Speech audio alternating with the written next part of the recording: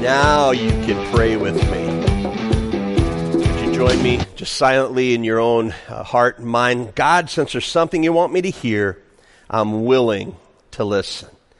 Just give that prayer to God silently today. God, since there's something you want me to hear, I'm willing to listen. And God, may you be glorified. May everyone hearing this message today be edified, and may Satan be horrified. In Jesus' name, amen. Chapter 19, open your Bibles or a gadget and get there today, and we are going to be talking about Jesus will return as King of Kings and Lord of Lords. What a wonderful song set this morning from our worship team.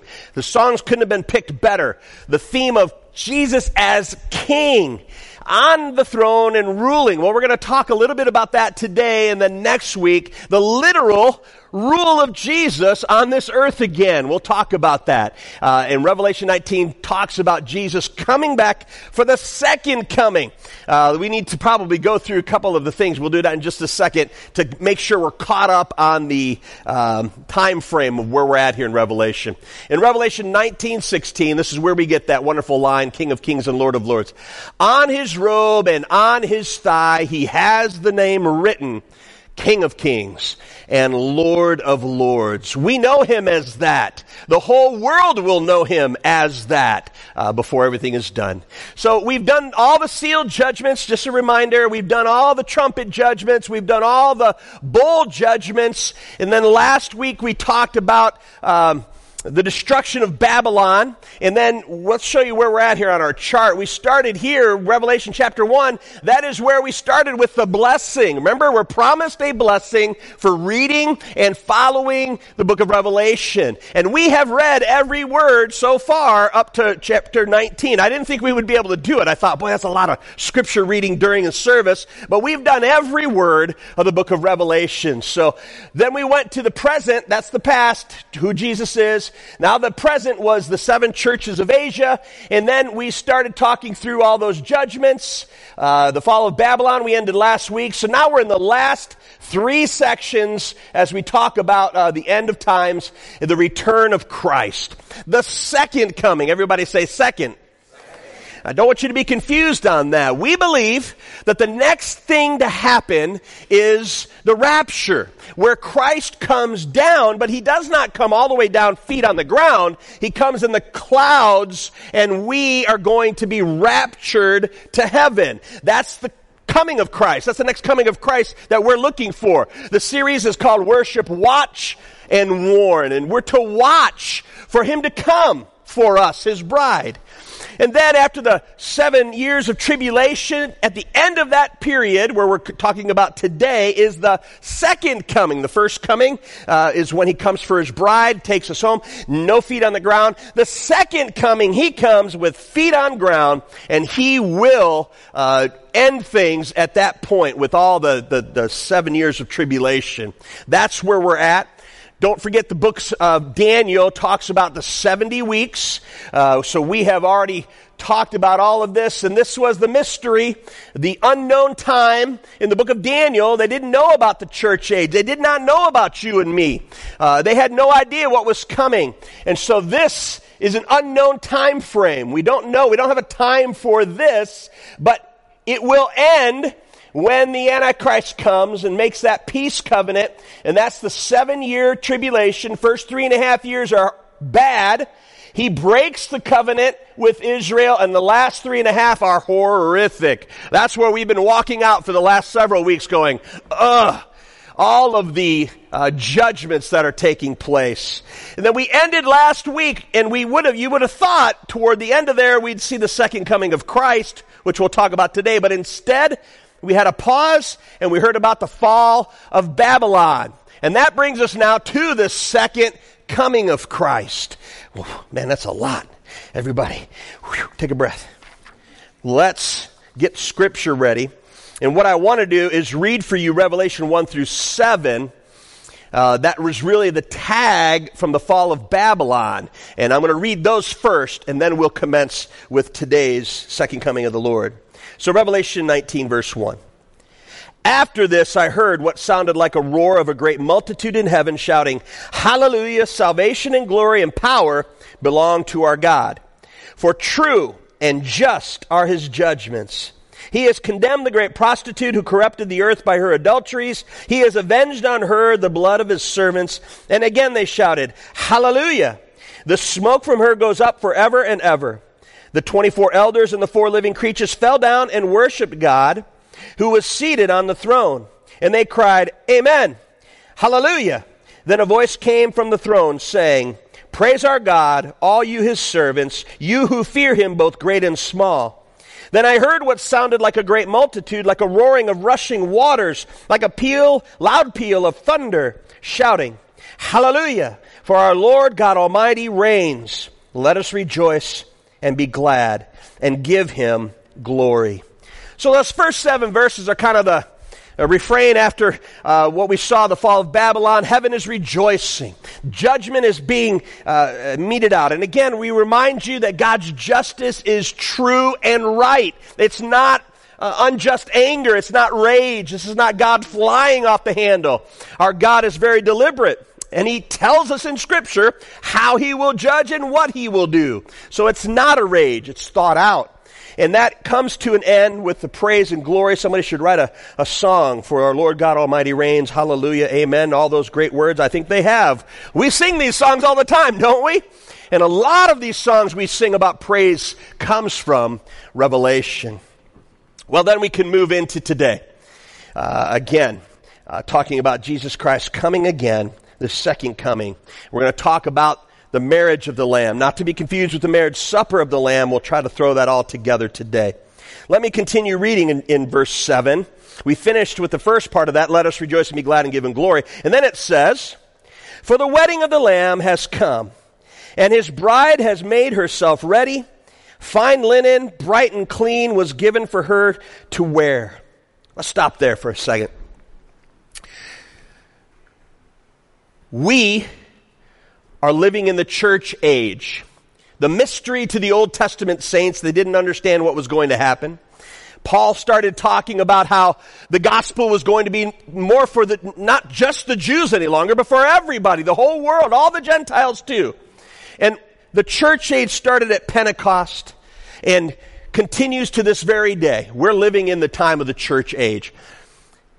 This morning, I don't want to hurt your brain. I don't want you to get upset by it. I don't want you to be overwhelmed by it. But you need to know, I've been telling you this since I've got here as your pastor. I'm a dispensationalist. I believe God does certain things at certain times in certain ways. If you don't believe that's true, I don't know how you can read the Bible and see the whole Old Testament and the whole system of sacrifices and animals and all those things. Very different. Everybody say different.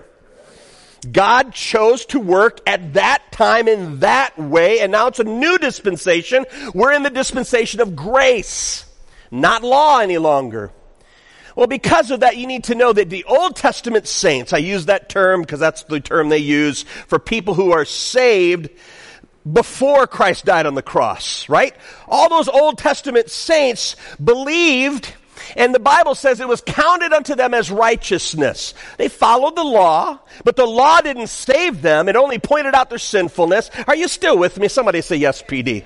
I sit here and spin and spin and spin, and I'm working up here, and I'm thinking they're gone. They're thinking about lunch already. Stop thinking about lunch. It'll be there when you get there, I promise. So the Old Testament saints believed by faith, but they hadn't had Jesus. I mean, Moses didn't have Jesus to say, oh, he died on the cross for my sins. No, he had faith, and God counted unto him as righteousness. They couldn't have a righteousness of their own. Jesus hadn't died on the cross yet. And so when I talk to you about salvation, it's through Jesus Christ. We know now from the past, Jesus was God's son, sinless, died on the cross in my place, so that there's this great exchange. When God asked me someday, who's paying for the sin? I'm going to say, I asked Jesus to forgive me of my sin. Moses could not ask Jesus to forgive him of his sin because Jesus hadn't died on the cross yet. So there's a whole group of people that are Old Testament saints, and they're saved. Don't get confused. They're in. They're going to be in heaven with us. We're going to be singing songs to Jesus, and Moses is going to be singing too. He's going to be excited to know that his faith sprung to reality, and Jesus came and died for sins. But they are different than we are. And this morning when we talk about it, there's a lot of different categories, but let's make it simple. There's three. There's Old Testament saints that were saved by faith before Jesus. And then there's the group of us, the church age, in the age of grace. We're saved, but we're called the bride of Christ. The Old Testament saints are not the bride of Christ. We are, the church age, we're the bride of Christ. And then there's the tribulation saints. They died after the rapture, and they're also saved, but they're not, from what I gather, the bride of Christ. We're all going to be in heaven, amen? I don't think there's going to be boroughs and villages. I don't think we're all going to be hanging out separate. I think we're all going to be together. It doesn't matter what day and age you were born in, we're all going to be together. But when we start talking about this message, you need to know the marriage of the Lamb. That's us. That's us. This is what's coming for us. And so as I read here, the wedding of the Lamb has come. The bride has made herself ready. That's us. Fine linen, bright and clean, was given for her to wear. Scripture tells us that when we see that white linen, that's purity. That bright, it calls it a bright white linen. It's been washed in the blood of the Lamb, and now it's righteousness. It's pure. It's holy. And that's us, the bride of Christ. We are his precious possession. And he's been, it's in the New Testament, we hear that beautiful illustration when we're told that Jesus is coming again for his bride. He goes to prepare a place for us. If he weren't going, he would have told us, but he went to prepare a place for us. In Jewish culture, when a young man wanted to marry a young woman, an arrangement was made, and it wasn't just get married and go. It was prepare for your bride. And the young man would have to go, and typically he would build on to his father's house. He would build on room. And it would have to be built and finished completely before the father would give approval for him. Now you're ready for your bride. And so that whole analogy in the New Testament about a groom preparing for his bride is going to be fulfilled here today. Finally, God is going to say to his son, go get her. Go get her. It's time for the marriage. And we see the bride. What are the clothes that the bride is wearing? Fine linen, clean and bright. The marriage takes place in heaven before the second coming. So as far as I can tell, as I'm looking at the timeline, the tribulation is coming to an end. And then right about the time, right before Jesus comes with his bride, which, by the way, points to pre-tribulation because we're there with him and then come back with him at the second coming. If we weren't there, we couldn't come back with him. We'd be here and he'd be coming down to us. Instead, we're there, and this wedding takes place in heaven. Everybody say heaven. So this marriage takes place above. And then we move to the supper. The supper's different than the marriage. The marriage is between the bride, us, and Christ. When he died on the cross, he died for all mankind so that all might be saved, all sin. However, his bride is precious to him. This church age, us, we're precious, we're dear to him. And he's going to come back for us, and he's going to call us his own. And this is what we're going to start talking about. Then we move to the supper. Weddings are great. As a pastor, I get to do weddings. I tease every once in a while. My wife hates it when I tease about weddings and funerals. I often joke and say I'd rather do 3 funerals than 1 wedding, because you can't screw up a funeral, but you dare not screw up a wedding. If you mess up a wedding, you're in big trouble. They're going to hate you forever. And so it's a lot of pressure at a wedding. I've never failed at a funeral. I've never finished a funeral and they said, no, now he's alive again. You blew it. You got to start over again, Pastor. No, I mean, funerals, pretty much the outcome's going to be the outcome. You know it. Weddings, weddings can be fun. Add in a bunch of kids. Oh, my. Hopefully not pets. Oh, man, if puppies and children are all in the wedding, I'm like, oh, man, there's a lot of things that could go wrong. I've had weddings that have been scary. Nothing terrible has happened at any of my weddings. I've never had anybody pass out yet. I'm keeping that record alive. We're trying to keep a good... Weddings are great, but sometimes I wonder, that bride, she has a thought in her mind, and she has a dream. She's probably had it since she's a little girl. I mean, she didn't know who the guy was going to be, and she didn't care. She was planning her wedding, and she's got all these stuff. When I've been to Hawaii with my wife before, I've always sat back and gone, "Oh, sweetie." There's brides that dream of having a wedding on the beach in Hawaii. And if you've done that, good for you. But I know what the dream is.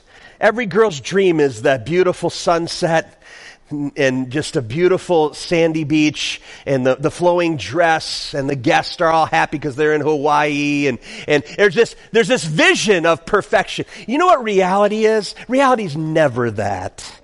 Because, sweetie, it's the ocean and the wind blows at least 20 miles an hour. And your dream of this beautiful, calm wedding is never. It's 20 miles an hour wind, and your things flying off, sand's getting everywhere. There's a big fat guy in a Speedo in every picture, because it's a public beach. You don't own the beach, so you don't control there's always that guy in the background, right? And, the dream is shattered. The dream is shattered. For us, as the bride of Christ, we're there in heaven. He's come to take us at the rapture. We've been with him watching all this unfold. And now the Father says the marriage is time. We have this marriage, and immediately, I won't spend too much time talking about it, but immediately after the marriage in heaven, we proceed with Christ, the groom. We go with him, and we start what's called the millennial age. So that takes place at the outset here with the supper. Apparently the supper takes place here on earth. Everybody say on earth. I don't know if that ruins your imagery of what you had in your mind, but we've got the marriage takes place in heaven, and immediately, boom, we come with Christ, and then we're going to talk about what happens. But after Christ has victory, the millennium starts, and we are with Christ here, and there's a supper that takes place. Matter of fact, Luke 22, put it on the screen if you could. When the hour came, Jesus and his apostles reclined at the table, and he said to them, "I have eagerly desired to eat this Passover with you before I suffer." So the Last Supper right there, and he's been talking to them about it. "For I tell you, I will not eat it again until it finds fulfillment in the kingdom of God." Everybody say kingdom of God. After taking the cup, he gave thanks and said, "Take this and divide it among you, for I tell you, I will not drink again from the fruit of the vine until the kingdom of God comes." Everybody say kingdom of God. This can be confusing, and I don't want it to confuse you. Your pastor quite often tells you and reminds you we're kingdom people, right? Amen? And we are kingdom people. In the New Testament, there's a lot of preaching about the kingdom of God that happens, and we're kingdom people. But you need to know that what we're talking about today and next Sunday is when Christ physically comes and begins his kingdomly reign again here on earth. That's what Jesus was referring to in Luke. He was saying, I won't drink of the vine again until he comes, feet on the ground, and establishes his kingdom here. Are we kingdom people now? Absolutely. We're part of something much bigger than this earth. We're part of God's kingdom. But his physical, actual reign will happen at the beginning of the millennial. The guest, who are the guests at this supper? Let's read on. So let's read verse 9. Then the angel said to me, "Write this, blessed are those who are invited to the wedding supper of the Lamb." And he added, "These are the true words of God." I don't know if they're invited to the wedding. The Bible doesn't tell us. I would assume they were there to watch. The Old Testament saints, the tribulation saints, probably the holy angels. Again, there's all these different types of people. And the wedding takes place. I assume they're there. But they are invited. Who are the invited guests? I think the invited guests to the marriage supper are the Old Testament saints and the tribulation believers, possibly even the holy angels. And the supper takes place. And then immediately, verse 10, "At this I fell at the feet to worship him." Don't forget, it was the angel said to me. These are the true words of God. "At this I fell at his feet to worship him. But he said to me, 'Don't do that. I am a fellow servant with you and with your brothers and sisters who hold to the testimony of Jesus. Worship God. For it is a spirit of prophecy who bears testimony to Jesus. In verse 10, we see the essence of true worship. John is seeing this, the marriage and the supper, and he's overwhelmed, and the angel is talking about it. All of a sudden, John just kind of falls at the angel's feet and begins to worship the angel. And I love that the angel just says, "Don't do that." Now, there's some scripture that takes really hard effort to interpret. That one doesn't take anything. The angel said, "Don't do that." There's no mixing of words there. The angels don't worship me. And we know that that is true throughout all Scripture. Genuine worship of God is of God alone. Luke 4, in verse 8, it says, Jesus answered, "It is written, worship the Lord your God and serve him only." I imagine John's overwhelmed. We're at 19 chapters. He's been doing a lot of good writing and thinking and vision seeing and all this stuff. And this angel is probably bright and glowing. And he's overwhelmed, and he stops to worship the angel. And the angel immediately says, No, I'm just like you. I'm a servant. I'm a messenger. But we are brothers and sisters in this. We are not to be worshiped. Angels are not to be worshiped. I won't get on that whole diatribe, but today there's a lot of angel worship. You might have a lot of angels around your home. I'm not saying you're wrong for that. I'm just saying be careful. A lot of people want to name their guardian angel. The Bible doesn't tell us specifically we have an angel. I hope I get 5 or 6. I'm scary in things. When I'm riding my Harley, I want the whole legion with me. You're right. But we aren't to worship angels. We're not to put our focus on angels are created beings. They're not God. God is to be worshiped alone. So in verse 10 we see the essence of true worship. It's the genuine worship of God alone, and it's the greater adoration of Jesus. My prayer is through Revelation, as hard as it can be to understand, always take your mind back to a greater adoration of Jesus, what he's done for us, that he'll come for us, that he's the groom that's preparing a place for us, and he will have ultimate victory. And then we move on to, finally, the second coming. Verse 11. I saw heaven standing open, and there before me was a white horse, whose rider is called Faithful and True. With justice he judges and wages war. His eyes are like blazing fire, and on his head are many crowns. He has a name written on him that no one knows but he himself. He's dressed in a robe dipped in blood, and his name is the Word of God. The armies of heaven were following him, riding on white horses and dressed in fine linen, white and clean. That's us. He just talked about the bride, and that's us. We're coming back with him. Verse 15. Out of his mouth was a sharp sword with which to strike down the nations. He will rule them with an iron scepter. He treads the winepress of fury of the wrath of God Almighty. On his robe and on his thigh he has the name written, King of Kings and Lord of Lords. Let's stop and look at the description. Here it comes. The marriage took place in heaven. Now he's coming back with his bride to the earth. The supper takes place, and immediately we get this description. He comes riding on a white horse. Notice the imagery of white again, but notice the imagery of a horse. When Jesus came on this earth, when he came into Jerusalem, remember his triumphal entry? Was he riding on a white horse? Was he riding on a black horse? He wasn't riding on a horse at all. He was riding on a donkey, right? The imagery of those two things are contrasted. The coming on a donkey is humble. It's a servant. A donkey is a work animal. It's a servant. The imagery now of Jesus coming back, he's not coming back on a donkey. And he's coming back on a white horse, which symbolizes he's a warrior.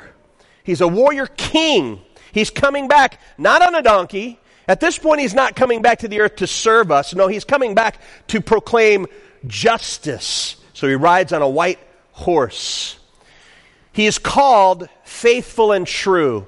Notice in Revelation 19, 1-7, a lot of comment was made. What you have done is right. It's just. It's true. Your judgment is correct. It's not overdone. It's not underdone. It's perfect.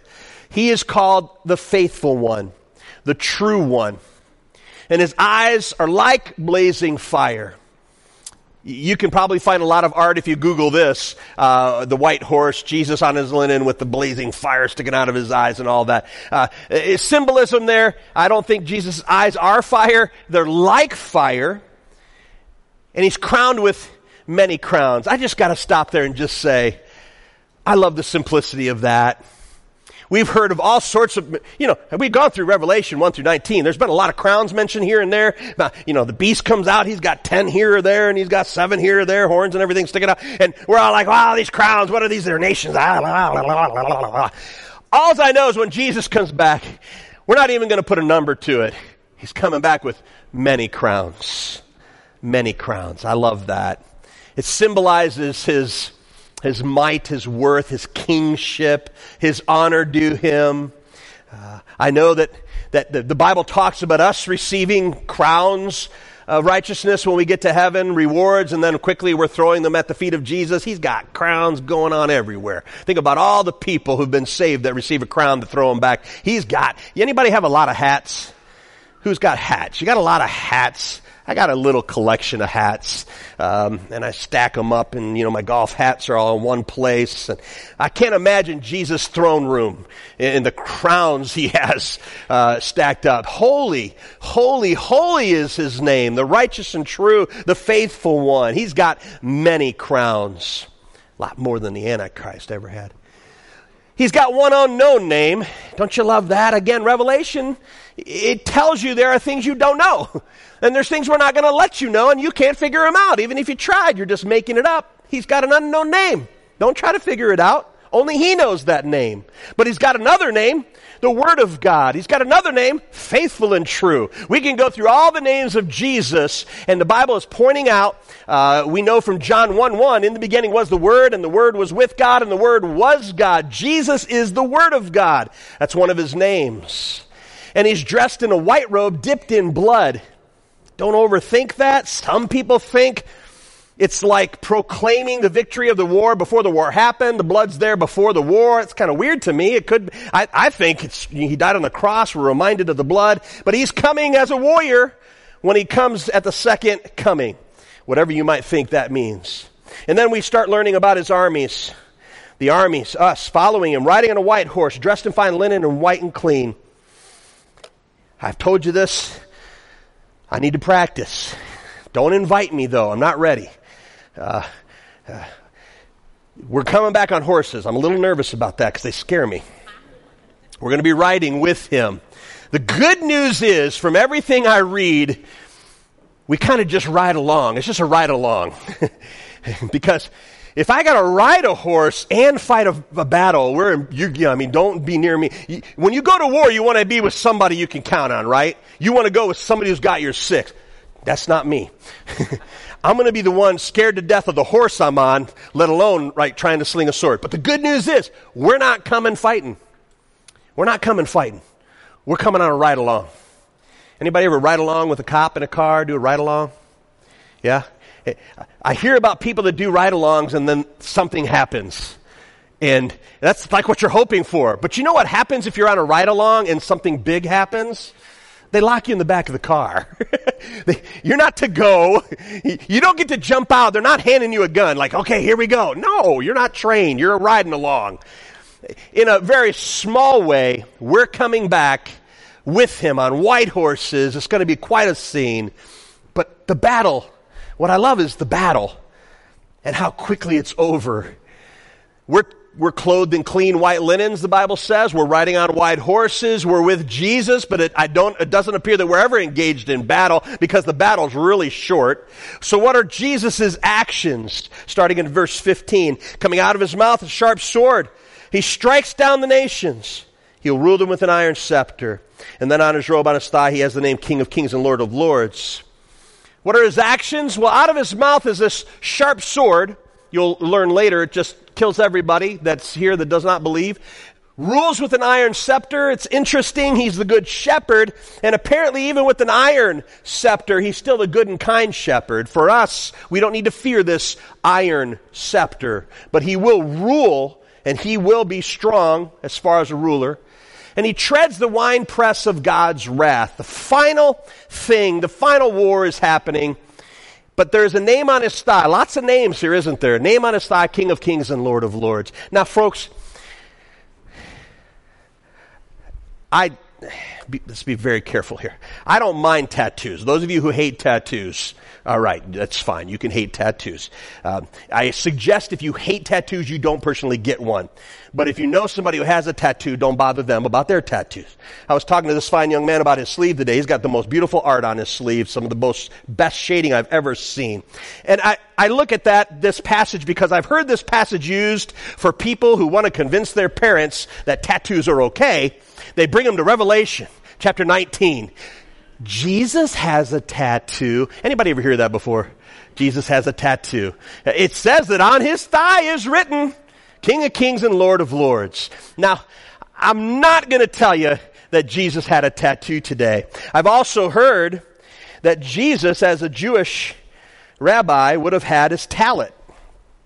I've taught this before. I don't have time to teach it today. But this tallit, the prayer, am I saying it right, Julie? Shal. Is it with an L? Shal, not Shaw. What's a Shaw? I always say Shaw. It's not a Shaw, it's a shawl. It's called a tallit in the Old Testament. Tallit means tent. So they prayed and they covered themselves. So it was a prayer tent. But the tallit had at each corner these special knots tied. I don't know if you can see that very well. There's knots and there's special wrappings and then there's more knots. And then there's the long tassel part.